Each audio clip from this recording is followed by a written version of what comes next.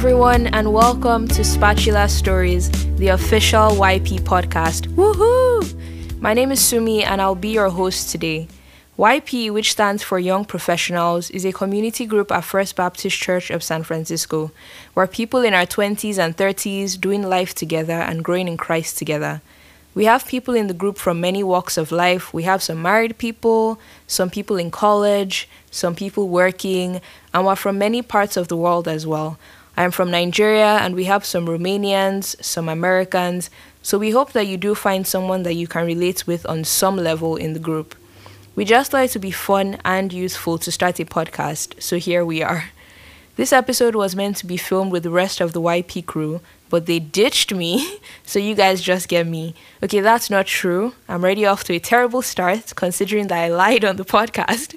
But most people are out of town for Thanksgiving or just busy.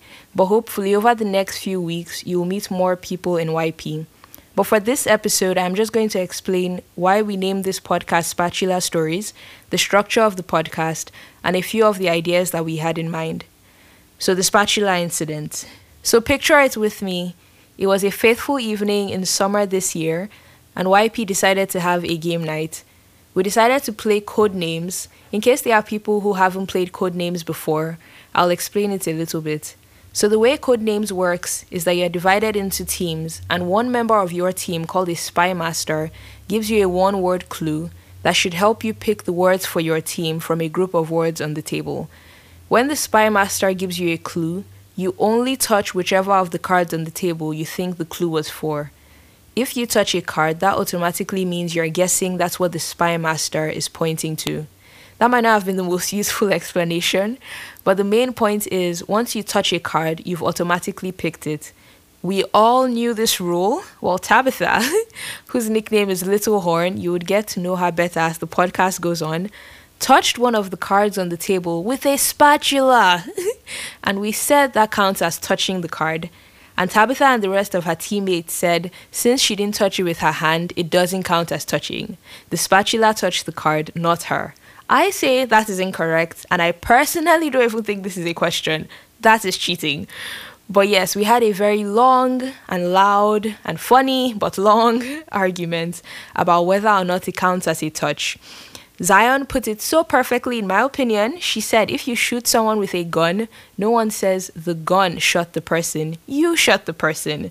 So yes, that was how the spatula incident occurred. It's something that we still talk about in YP. So that was our inspiration for calling our podcast Spatula Stories. So now that you know the kinds of people and situations that you can be expecting on this podcast, I'll explain more of the structure for each episode. So our plan for each episode is for it to be divided broadly into 4 parts.